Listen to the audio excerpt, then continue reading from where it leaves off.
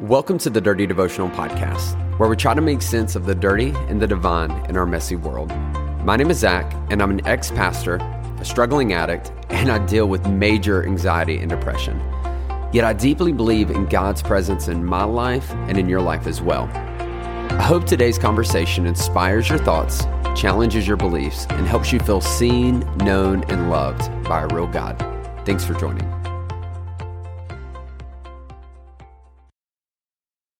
What's up, everybody? Welcome back to Dirty Devotionals, a podcast that is all about helping you feel seen, known, and loved by our real God. Zach here. Happy flippin' Monday. And listen, wherever in the world you are, whatever brought you to hit play at this moment, at this podcast, I want you to know I appreciate you, that I love you, that I really believe the best is yet to come for your life. You may be going through a season of hell, and that's okay because that season has an expiration date. Better days are coming. I really believe it. Hey, I wanted to share something really exciting I'm going to be doing starting next week. And so every Monday, I'm going to basically pick someone that has left a review on Apple Podcasts, and I am going to give them a free Dirty Devotional t-shirt, a t-shirt you can only get by leaving these reviews, being picked by this. And so every week I'm going to pick one person. And so for those that have left the review before, thank you. You will all automatically be put into the selection for this. And for those that are listening, if you love this podcast, if you would like a free t-shirt, I would love to give you the opportunity to get one. And so go on there, leave the review, and I will be picking people every Monday to send one to. But y'all, I am so excited for today's devotional. We are going to be closing out Matthew chapter 5. We have been slowly working our way through it, and we are neck deep into the Sermon on the Mount. And as you can tell, Jesus is not holding back anything. He is challenging us. He over and over again, he is saying, you've heard it said this, but I'm telling you this. And what Jesus says is, hey, you've heard it said that you shouldn't do this or you should do this. And Jesus says, well, I'm going to raise the bar and challenge you to be even better than that. And here's what we find out in this is that none of us makes it. I mean, the reality is we read through this and we just recognize that none of us is good enough to get to God, that we all mess up, that we all fall short, that even at our best days, it just doesn't seem like it's good enough. But the second thing we learn is that Jesus is this. Jesus is painting a picture of who he is to set the tone for why his sacrifice is sufficient to cover all sin. So the Bible says the wages of sin is death. Well, Jesus says, hey, I don't deserve death because I'm going to live this incredibly hard, perfect life, but I'm going to give my life willingly to cover the sins of everybody. And so Jesus is teaching us and setting the tone for this while challenging us to be better. And so we see this in Matthew chapter 5, verse 43. He says, you have heard it that it was said, love your neighbor and hate your enemy. But I tell you, love your enemies and pray for those who persecute you, that you may be children of your Father in heaven. He causes his sun to rise on the evil and the good and sends rain on the righteous and the unrighteous. If you love those who love you, what reward will you get? Are not even the tax collectors doing that? And if you greet only your own people, what are you doing more than others? Do not even pagans do that? Be perfect, therefore, as your heavenly Father is perfect.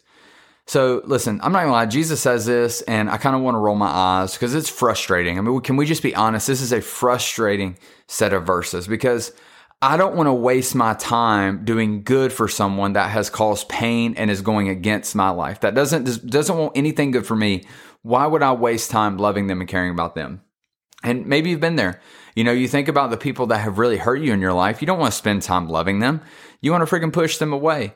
And Jesus here challenges us, and he references pagans and tax collectors. And to the Jewish community, these would have been like awful people. No one liked these people. I mean, let's face it, none of us likes tax collectors today, but back then they would freaking come and just like steal your kids for payment. I mean, it was crazy.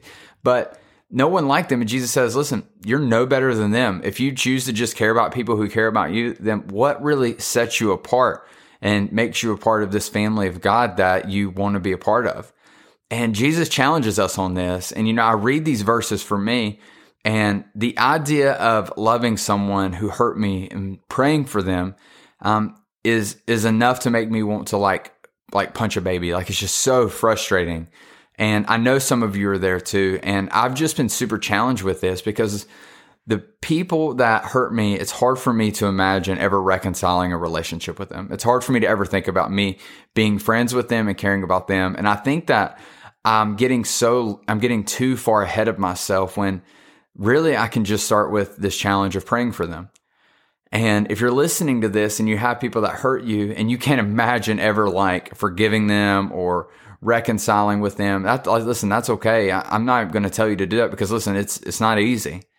Instead, what I want to challenge you to do is to pray for them, to take a second and just pray that maybe God could do something good in them, that maybe God could do something good through them, that we could pray that the way that they hurt you, that God would do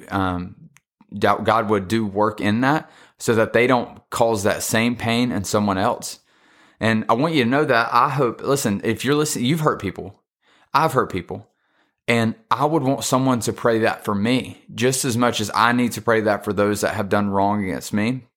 I hope people are praying that I would learn and grow from the pain I've caused other people. And what an incredible, like for me, the perspective shifts in that, understanding that like, I don't want to continue to make the same mistakes over and over again. I don't want to continue to hurt people. And I have to believe that the people that hurt me, they feel the same way. And so I'm challenged by this to pray for those and to believe the best and to hope that God can do what only God can do, which is bring life out of death, that God can bring good things out of negative things. The other thing I recognize in this verse is that the Bible calls us at some points enemies of God, that all of us, because we all sin, which makes us enemies of God. And how does God treat us? Well, we see in here in the book of Matthew that God sends Jesus for us, that God's response to us is love and care. And if God can do that for us when he didn't have to, man, should we not be challenged to do that for those that have hurt us? And listen, I'm not trying to minimize the pain you've gone through. I'm not trying to belittle your trauma. I can't imagine. And I'm not trying to take anything away from that. But what I've learned in my experience is that when I pray and care about those who have hurt me, that I find power and freedom in it for myself. That I'm choosing to not let them hold the steering wheel of my life anymore. Instead, I'm choosing to take back control and to hope the best for them so that I can move on and believe the best for myself. So I'm not stuck in a decision that was made against me years ago. Instead, I'm choosing a better future. And today, I just want to give you that same challenge to pray and to love those who have done things against you, not even just for their sake, but for your sake. And also because we don't want that same pain to be caused to other people that was caused to us. So today, I'll challenge you with that. And let's do the best we can to be the reflection of God that Jesus calls us to be in these verses. Let's pray. God, thank you for today. Lord, I ask so much that Lord, that you would, well, this verse sucks. Let's just face it. These verses are tough. Lord, the idea of loving and praying for someone that hurts us is just difficult. But Lord, you understand that there's power in it, Lord, and that when we are choosing to let other people's decisions impact us for as long as I know I have, that Lord, that we're slaves to it. And Lord, you've called us to freedom. You've called us for freedom. And so Lord, help us experience that freedom. Lord, help us to, Lord, I pray for those that have hurt me. Lord, that you would bless them, that you would use them. Lord, even though I want them to literally be sucked in by the fires of hell, Lord, I know that's not right. And so Lord, I'm asking that you bless them, Lord, that they would feel your presence, that you would do an incredible work in them and through them. And Lord, I ask in some way, Lord, that those that I've hurt would forgive me for the things I've done to them. Lord, I ask that for every listener, Lord, that you would challenge them with that. And Lord, we love you and we ask this in your name. Amen.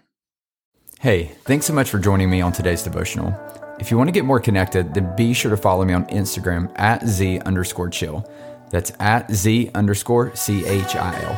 Or you can connect with myself and other listeners through our private Facebook group. You can find this by searching Dirty Devotional Podcast, Dirty Family. Lastly, if you enjoy the podcast, please take time to rate it on iTunes or Spotify. This helps us reach more people and lets us know that my content is making a difference in your life. Most importantly, I hope today you felt seen, known, and loved by a real God. Be blessed.